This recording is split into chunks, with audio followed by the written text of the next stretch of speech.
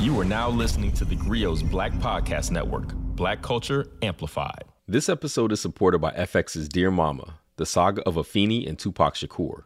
This deeply personal 5-part docuseries from award-winning director Allen Hughes shares an illuminating saga of mother and son.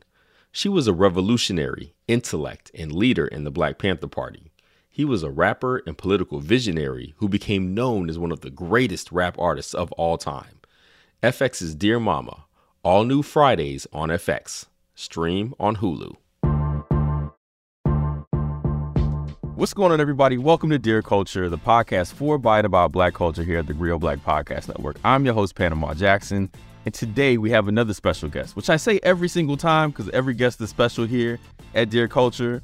But today I also really mean it because we have somebody I've known for years, a friend, somebody who is killing the game, who I've never really had a chance to tell that, though I see you at every random event I go to that has anything to do with music. You probably got in free to everywhere I pay, but listen, that's just life. She's been at Spotify, Facebook and Instagram, which I definitely want to talk about. She's been at Revolt, MTV, worked at Def Jam at one point. I saw Noontime Records.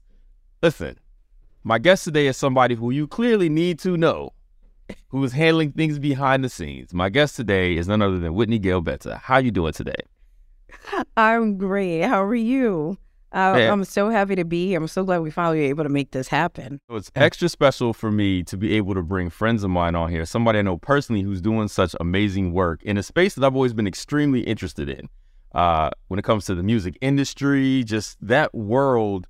Like, I'm a writer, so I kind of work my way in that way, writing about music and culture, but people who are actually making the music move or making the culture move behind the scenes. So I kind of want to start at where you are now, because it sounds like the most amazing job title of all time. I don't know what it means. I don't know what it has to do with, but my goodness, you are currently the Chief Music Officer, or is it Musical Officer or Chief Music Officer? Chief Music Officer. Okay. Chief Music Officer at Jukebox, which, again, sounds like the most amazing job title of all time. So 2 questions. 1, what is Jukebox, and what does the Chief Music Officer do at Jukebox? Actually, what it is, it's a music and technology company that will allow fans of music and the general public to be able to buy and sell shares of artist song royalties. So This is a completely new aspect of the music industry that is literally opening up a whole new world that people in the music industry are even confused. Like, wait, what is this? So this is really on the precipice of innovation as we really open up this new world of Web3. So my role as a Chief Music Officer, and funny enough, there's actually only been so far, at least on record and publicity, of Chief Music Officers, John Legend and Steve Aoki. So it just in terms of official titles. So it's funny, if you Google Chief Music Officer, there's not a lot of us, but there have been some new articles that have been bubbling up about, what is this new role and what does it mean? And a lot of it's pointed towards more advertisement. But my role as a Chief Music Officer, honestly, is to be that anchor within our company as it pertains to our connection with the music artist. I've worked in music for 20 plus years, so fortunately I've garnered a lot of goodwill and built a lot of relationships with artists and managers. So I've really, long existing relationships. So my role is to talk to the music community externally, sharing with them what this new music ecosystem is going to look like. Many times we've acquired a lot of their catalogs, and so telling them about the opportunity and for the future that they have working with Jukebox. For one, that sounds amazing and insane. You're like a liaison to make sure the financial tech people understand the very industry that you all are in to ensure, like you said, maximum result. But you said like investing. So does that mean, let's say I want to buy into an artist, or like you buy into is this going to increase the royalties for artists, I'm wondering, by a bunch of people basically buying into the possibility of a return on, I don't know if I'm making any sense now that I say this out loud. No, it makes perfect sense. I just wanted you to, and it's funny, I have this conversation 100 times a day, and people are just wait, it makes sense, but like, what does it make sense? How does it make sense? So the way I'll explain jukebox is for music has long been a asset class that has been untapped by the regular public. There have been kind of three major players. There have been record labels, private equity firms, and multinational corporations that have had access to these catalogs to be able to benefit from it.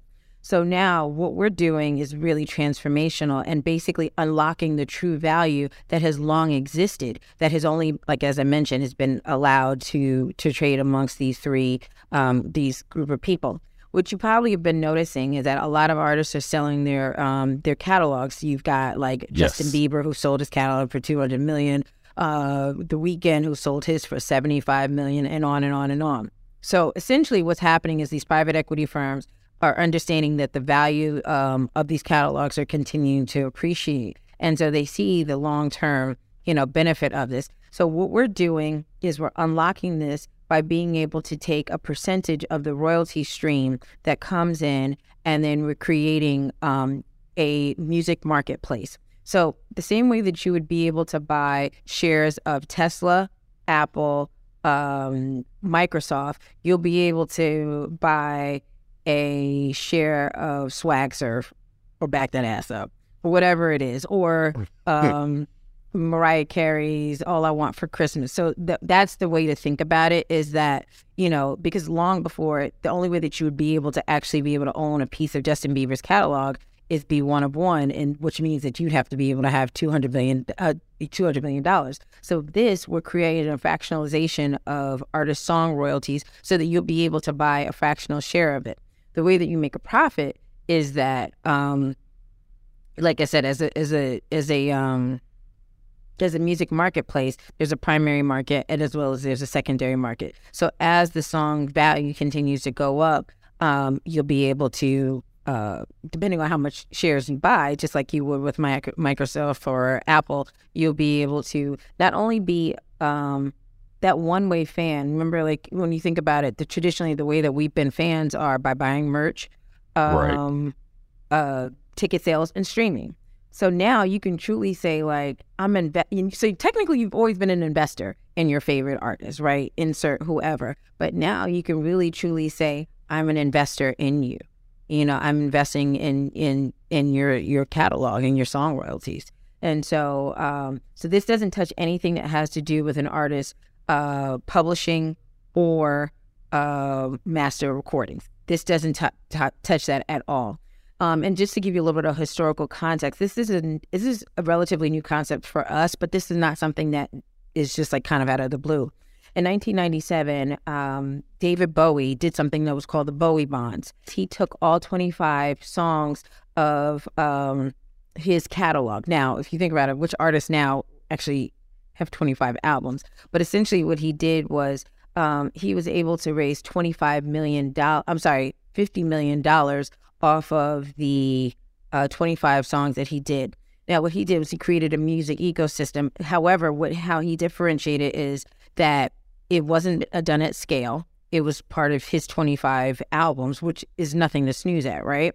But what we're doing at Jukebox is this is going to allow us to create something at scale. I like to say that think about if Robin Hood and Spotify had a baby. Okay. And so, you know what I mean? Like, so right. That when you wrap your head around that, you're like, okay, it makes sense. So with the Bowie Bonds, what he did was it wasn't a regulatory framework. What we're doing is we're doing this by the book so that each individual song is IPO'd individually, is put through the reggae process so that it becomes a registered asset with the SEC. The other differentiator for this compared to the Bowie Bonds, just to kind of give a little context, is that it wasn't open to the regular public. And so this will be open to the general public. And if you think about that, the demand is huge. There are 80 million individual investment accounts in the U.S. alone. So we think Fidelity, Schwab, E-Trade, Robinhood, right? Now, $13.8 billion is traded on a daily basis. So, right. And I think it's like 3 trillion is a year. But the point about that is they're trading the Apples, they're trading the Microsoft, they're trading all these other things. The one thing that's not part of that is this new alternative asset class, which is music. And if you think about it, music is something that we all have a connection to, whether or not you're the biggest music fan or just like somebody who's a passive listener. I don't care if it's Row, Row, Row Your Boat or, like I said, or Swag Surf or like Dance with My Father. We all have these emotional connections to music one way or another in our life. And so imagine being able to tap into those 80 million investors and then being able to own a share of something that you actually care about. Not to say that you don't care about Apple, because I'm sure we all have an iPhone or an Android, but my point is that like something that like it really has an emotional connection for you.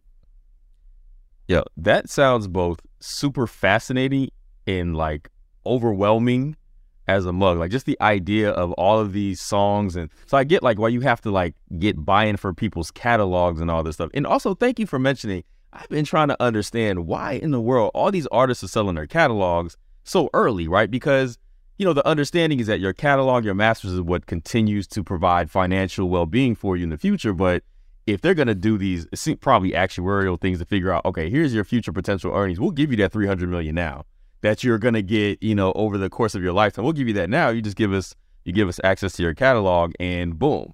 Like, which 300 million for I mean, I see all these artists who are selling for, you know, extreme amounts. It's like, listen, if you'd rather sit on that 3 right now or wait till you get it over time, like I get it. But I've been so confused, like where this came from, because it almost seemed like it comes out of nowhere. Like I keep seeing articles about it, or was seeing all these articles and these artists would sell it. I'm just like, nobody's really explaining to me why they're doing this. I just keep seeing it happening, and I don't understand where or why it's coming from. You know what I mean? So that's helpful. And honestly, this is one reason. I mean, I think artists have their own individual reasons why it could be. Some of them are just kind of like, let me cash out now because I may not necessarily be able to get this later, or they see the runway that they're going to also create more music. So fine, I'm selling X amount right now, but I know that I have 3 or 4 more albums within me.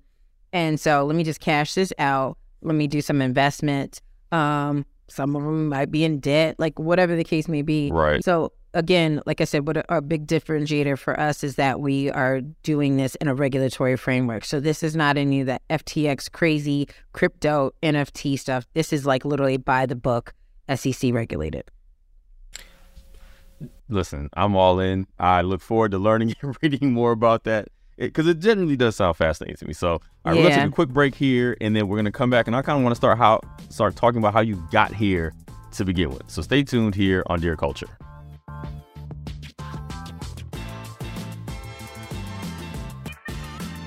So I was reading your bio. I can't even remember where this was, but somewhere, and I did not realize at Spelman. So you and I met in college. You went to Spelman, went to Morehouse. You created your own major, which was music industry studies. Yeah. Okay, so did you always know you wanted to be in the music industry? I did. I actually, I don't want to say I always did, but it was something when I was in high school that I fortunately landed an internship unexpectedly, and each internship led to another, and I realized that like entertainment was gonna be my track. It was thrilling to me, and I knew that I wanted to be in the ecosystem. I don't think I necessarily knew per se what I wanted to do. When I was a kid, I used to just tell my mom, like, I just want a big corner office, and I just want to yell at people. That was literally what I wanted to do, which is kind of crazy now that I think about it, especially working from home now.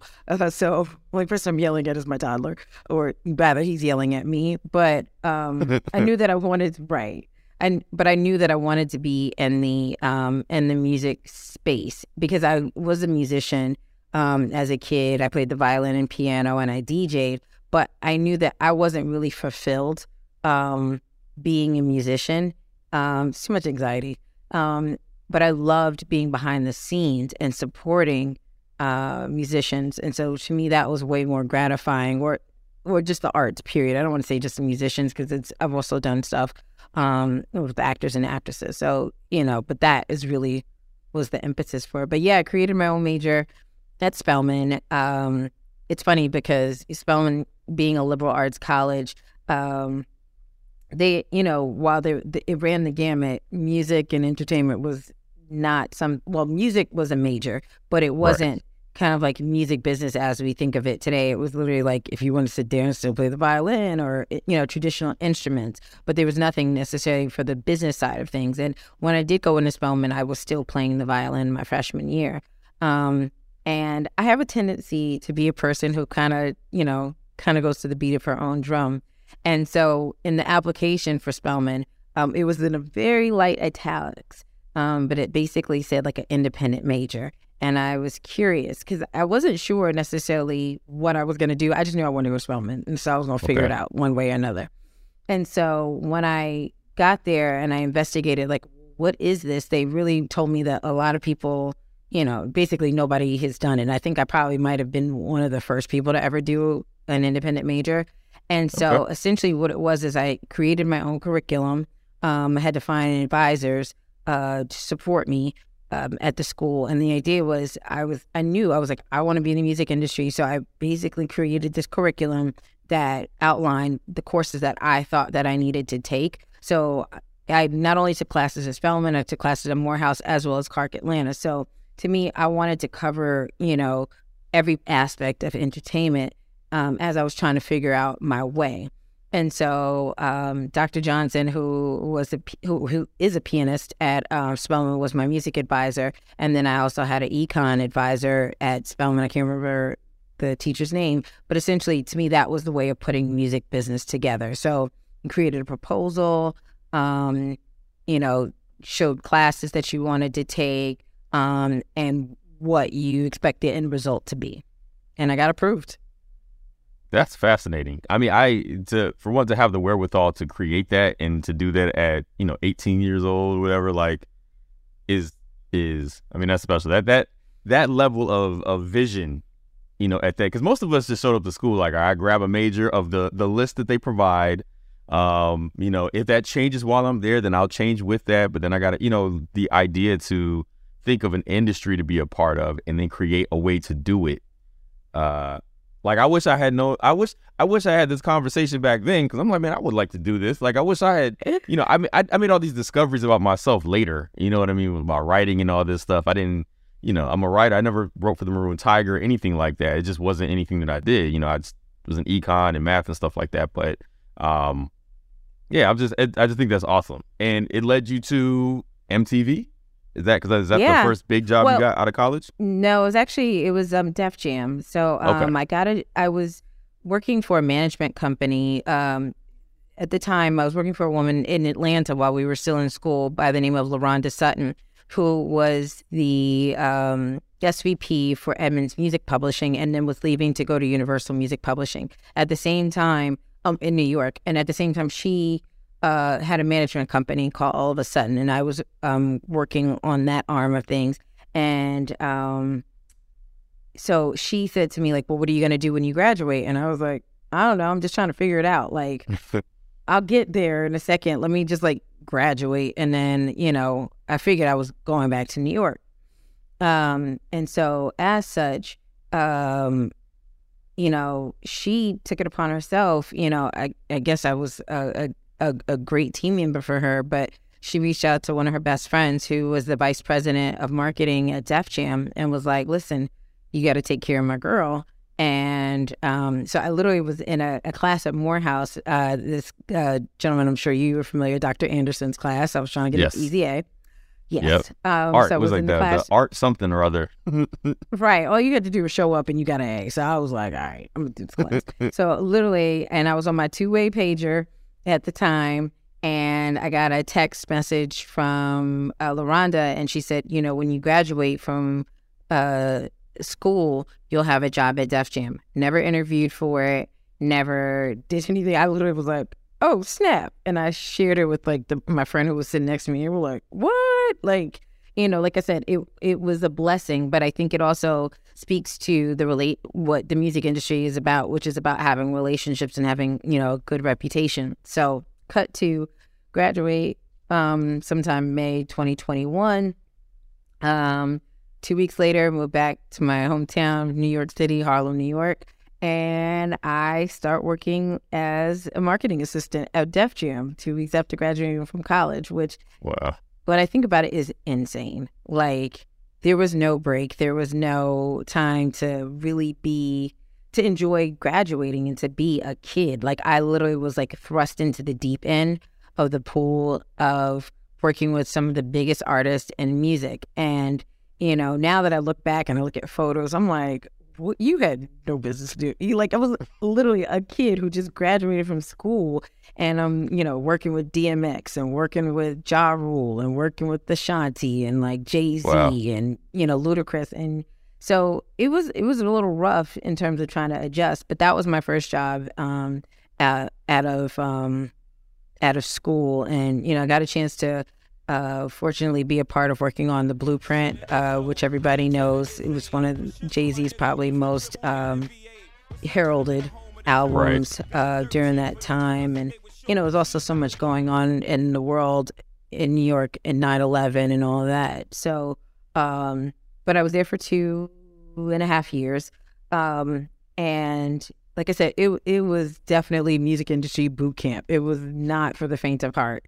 And but that's really where I cut my teeth and really learned the true definition of like having thick skin. I'll spare everybody all the details of that, but I mean, I'm definitely a better person for it. And then I had a colleague of mine who was our counterpart with MTV and BET and Music Choice at the time, and there was an opening to be a music coordinator at MTV News. And so she came to me and was like, again, it's almost like I've had all these angels, fortunately, to really support my career, who was like, so what are you trying to do? And I was like, I don't know, like just working, trying to figure it out. And she's like, there's this job at MTV, to be a talent booker, and I think you can do it. I didn't even know what a talent booker was. And so, but she's like, that you have faith the in you, gift though. Right, exactly. So she was like, you have the gift of gab. All the artists love you at Def Jam. All the artists know you. And so the idea was like, and then at the time, everybody at MTV was trying to book Def Jam artists. So her thing was like, you'll figure it out when you get there, right? And I was like, okay. So going over to MTV, that was 2003. I didn't really know what I was doing, but what was really funny is for like maybe like the first year and a half, the Def Jam artists, which was a lot of the artists that I booked, were like, do you work? Where do you work? Are you at MTV or are you at Def Jam? Because like we're here all the time and we always see you.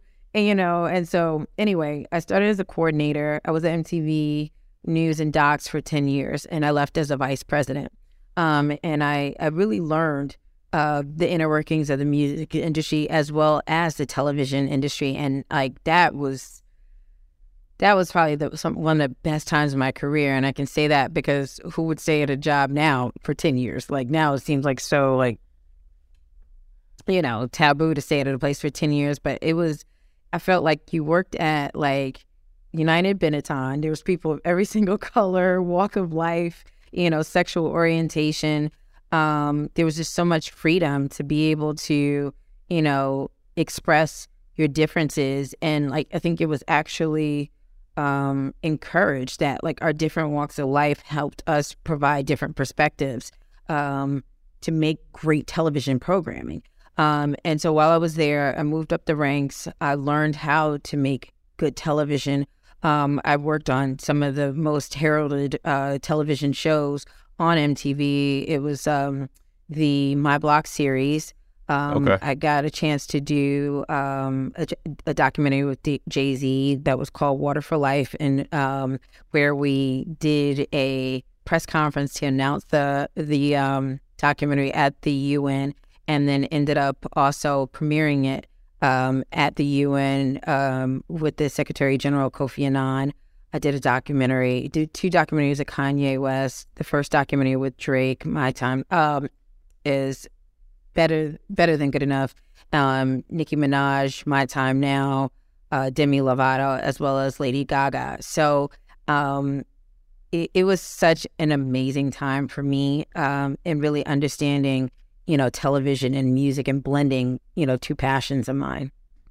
So So it's funny that you say that, you know, it was the greatest time of your life, because what I was curious about, and it's kind of forays into moving into places like what I guess Spotify and Facebook and all the, like, you know, it seems like after you leave MTV, like it's just like on and popping. Like you just like, you know, you're going to these places that, at least from the outside in, we're all like, these are the it places to be, from Revolt and all this stuff, right? But back then, let me say it this way. Currently, like taking up space as a Black woman is like that's just a thing, right? Like it's like, you know, we are loud in speaking about these things, and Black women's voices seem to be being heard more than it seems like ever before. Back then, I wouldn't think so as much. So I was curious about, like, as a Black woman in these spaces that you are ascending the ranks or going up the ladder on, like, was it ever difficult, or was it something that, because of who you are and the relationships that you built, like, you were able to ascend that ladder in a way that didn't make you feel marginalized or diminished in any way? So what I'll say is, to go back to that foundation that I had at MTV, it was a utopia. It was, I was very fortunate, you know, to be in this place that I said was like United Nations of, you know, United Benetton, you know, where your ideas were heard, because no one person looked the same. So it was like we were such a melting pot. So as a Black woman, and there were a lot of young Black men at the time at the company, but as the only Black woman in my role, I definitely, my word and my thoughts carried weight, and I didn't know any different. Like, I'll give you an example. This was when so a lot of times when new artists were like trying to break into MTV, they would come through MTV News, because we had these like 10 to the hour spots that were like kind of like no harm, no foul. It was just kind of like a little blurb. And so that was kind of like the easiest point of entry. And then, like, you know you made it when you were like on TRL. I remember one of, you know, my now mentors, Troy Carter, who at the time was managing Freeway, Eve, like he really kind of came out of that era, but he called me. I'll never forget, it was a Sunday, and he called me. I was driving back over 95 north back to New York from Maryland, and he said, I got this new girl named Lady Gaga. And I was like, what the heck is a Lady Gaga?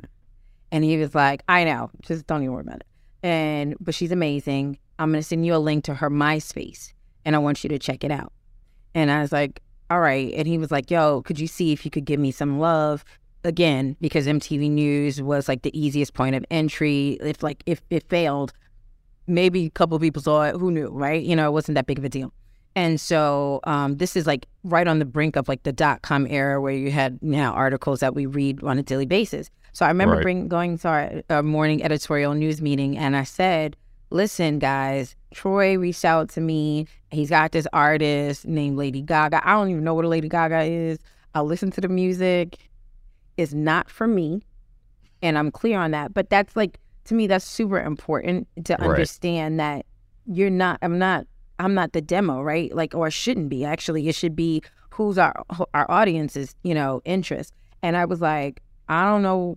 I was like, it's cool. It's not really for me, but I can tell you she's going to be a star. And I'll never forget, my boss was like, what is a Lady Gaga? I was like, I don't understand. I don't know this hair bow thing. Like, it's a thing. But I promise you, we need to do a story on her. She's going to be big. And so, again, she's new, right? So it was like, what's a Lady Gaga? And we took a chance on her. But they trusted me, and they trusted my gut. So that's why I say, for me, I got really fortunate, because, you know, I could bring something that sounded crazy, and they're like, all right, she isn't, you know, disappointed us yet. So I kind of was in this like little utopia, you know, for a minute. And then, but for me, it was great. I was there for 10 years, and I was trying to figure out, like, well, when do you know it's time to leave? You know, because I've had this great experience at this amazing company, and I love all my coworkers, but I knew I needed to grow. So, and quite frankly, I felt like MTV, when I got there, the Bible, I always like to say, was already written. And so I was like, I want to really kind of test the skills that I've developed here and like see if this was just like a fluke or if this was like, did I really like make an impact? And so at the time, 2013, Puff was about to launch Revolt TV, and he was poaching some of my colleagues, and he remembered me because obviously he was at MTV all the time. Bad Boy was just up the street, and he was always there. And so he's like, baby girl, I see you all the time whenever I'm here. I always have a great experience, and I know what you do, and I want to do the same thing. I want to basically make Revolt as big as MTV, if not bigger. And for me, that was exciting. I really try to pay attention to, and I try to pay attention to pop culture. I try to pay attention to like what is buzzing out in the world. And for me, I saw that like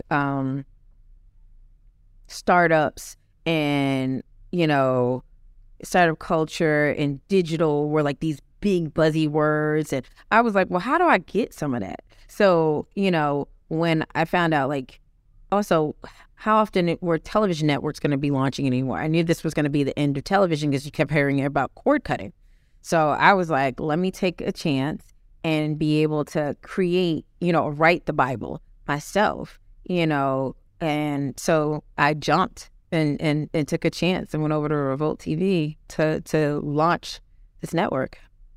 Yeah, that's amazing. We're going to take a quick break here. When we come back, I want to talk about doing that and moving to play. I really want to talk about the Spotify era because I'm so fascinated by that. I keep using the word fascinated, but it is true because this is a world that I'm unfamiliar with. So we're going to take a quick break. We'll come right back and we'll get more into your story here on Dear Culture.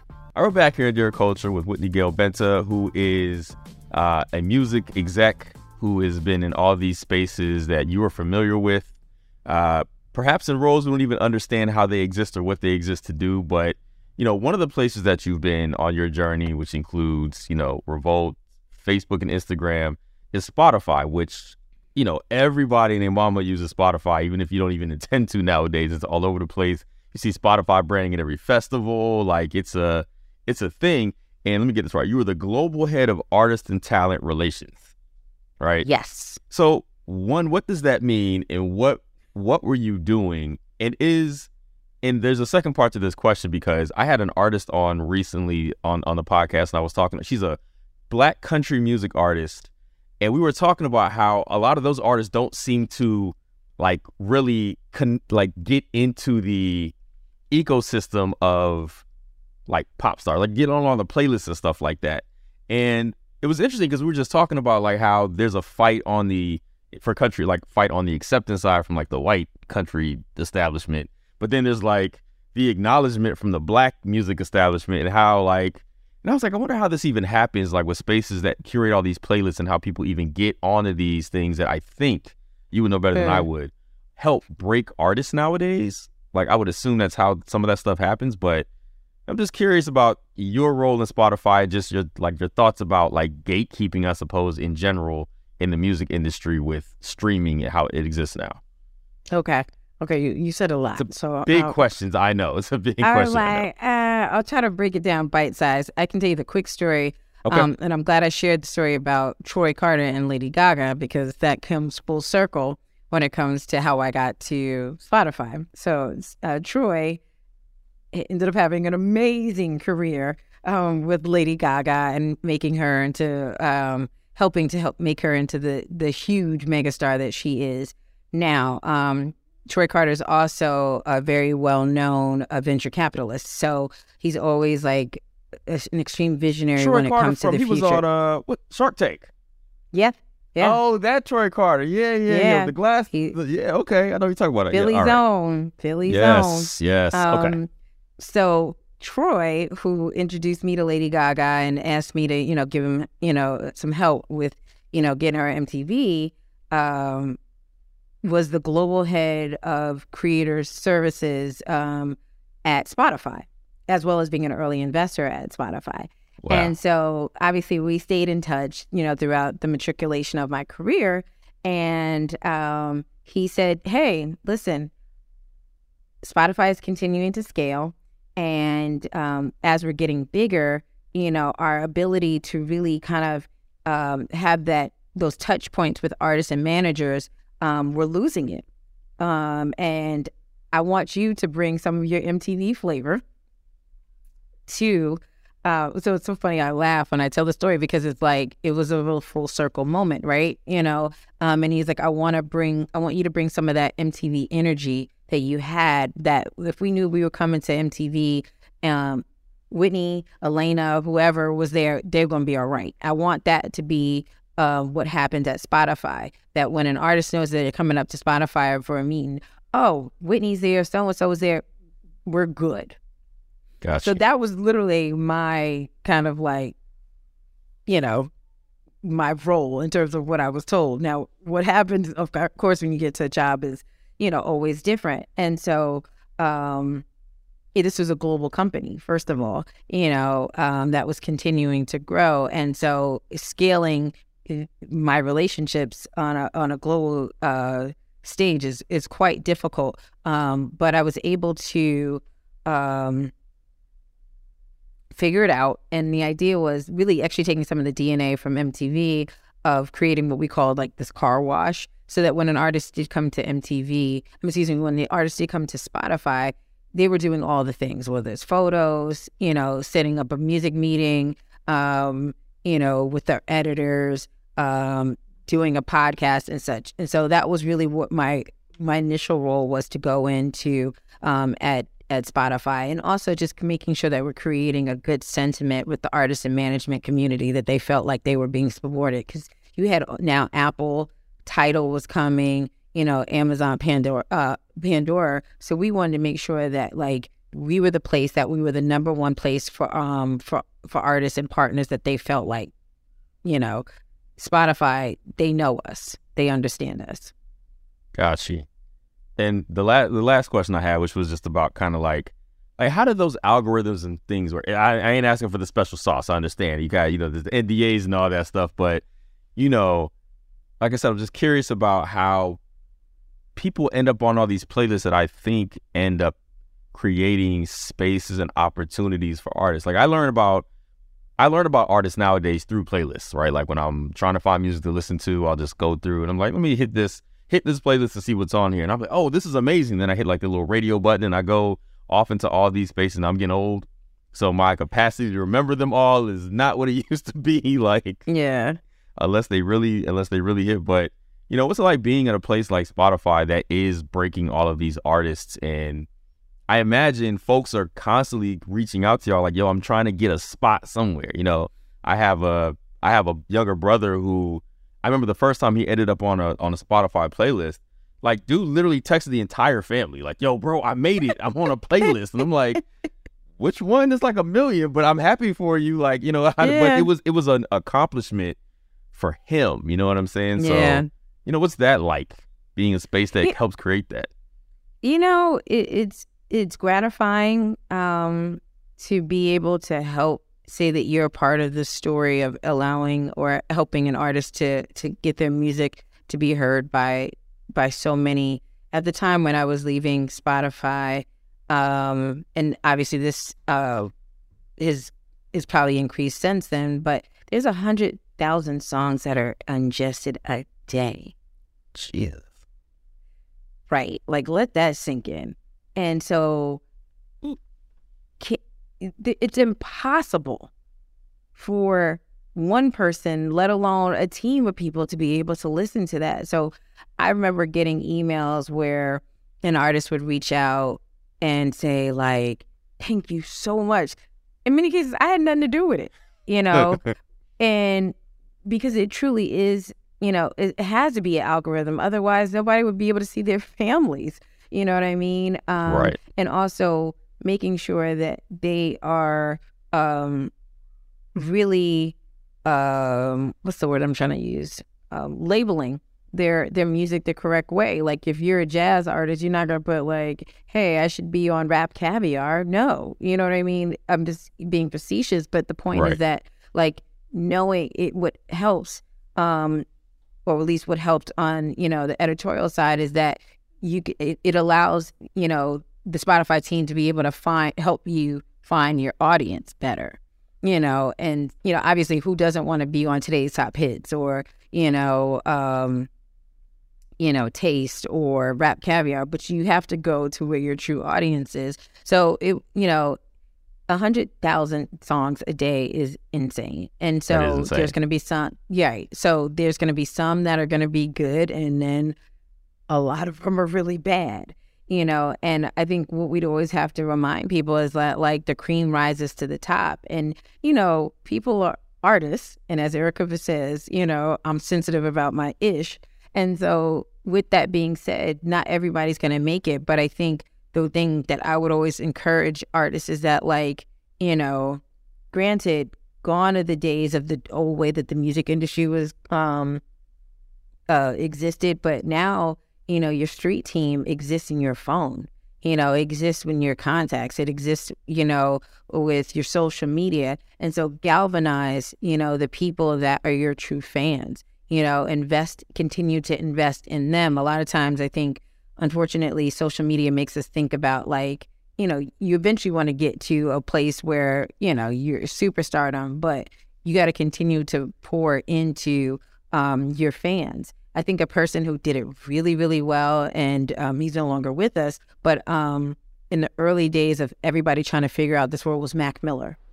Miller utilized YouTube. He utilized social media. He'd be like, okay, guys, so guess what? We're going to have part 2 of such and such and such.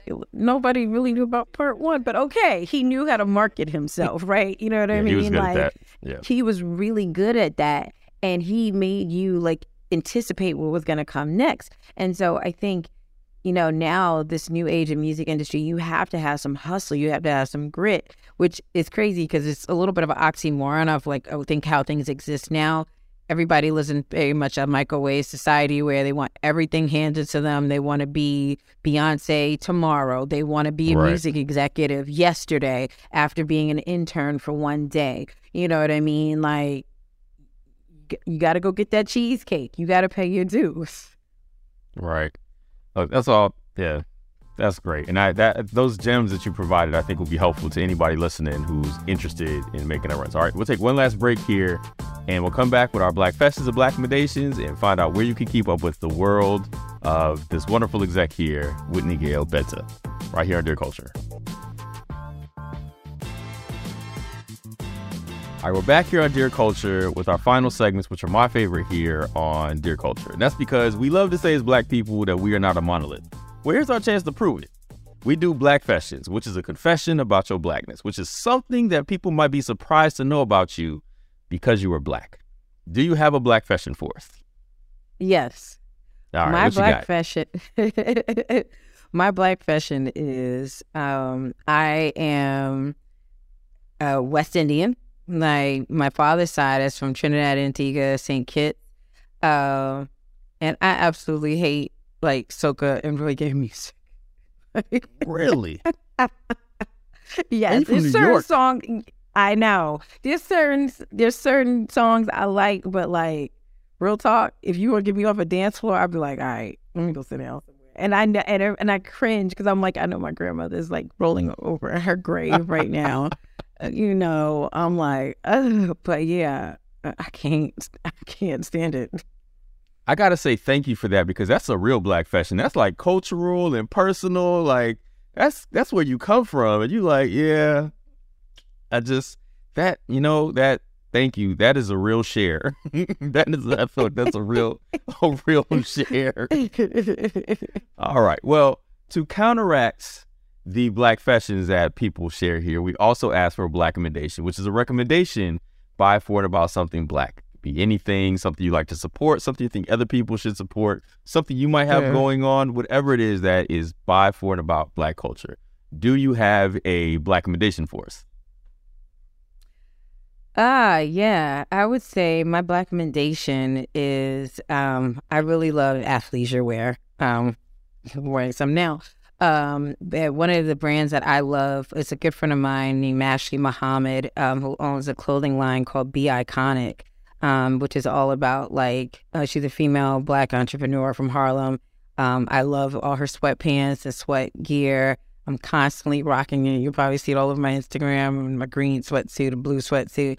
And so I've been inspired by her and her movement of entrepreneurialism and really following her passion. So that would be my Black commentation.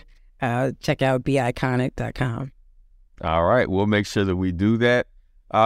Where can people keep up with what you got going on? How can people keep up with the experience that is you? The way that they can keep up with me is all my socials are I am Whitney Gale, Instagram, Twitter, not that I'm on there that much, TikTok. I don't do TikToks, but I'm a good voyeur. And LinkedIn, right? And then LinkedIn. So that's where you can catch me. We launch officially for Jukebox September 12th, 2023. And you can go on jkbx.com already to join the wait list to learn more about Jukebox as we continue to grow the company. Thank you so much for joining us here at Dear Culture. You are appreciated. Your story is important.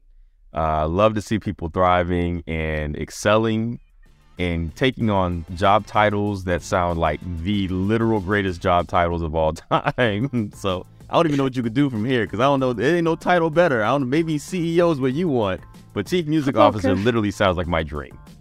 So you are appreciated. Thank you so much for being here. Thank you. Thank you for having me. And thank you to everybody for listening to Dear Culture, which is an original podcast of the Griot Black Podcast Network. It is produced by Sasha Armstrong, edited by Jeff Trudeau, and Regina Griffin is our director of podcasts. Again, my name is Panama Jackson. Thank you for listening.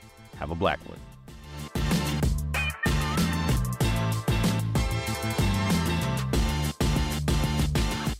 This episode is supported by FX's Dear Mama, the saga of Afeni and Tupac Shakur. This deeply personal 5-part docuseries from award-winning director Alan Hughes shares an illuminating saga of mother and son. She was a revolutionary, intellect, and leader in the Black Panther Party. He was a rapper and political visionary who became known as one of the greatest rap artists of all time. FX's Dear Mama, all new Fridays on FX. Stream on Hulu.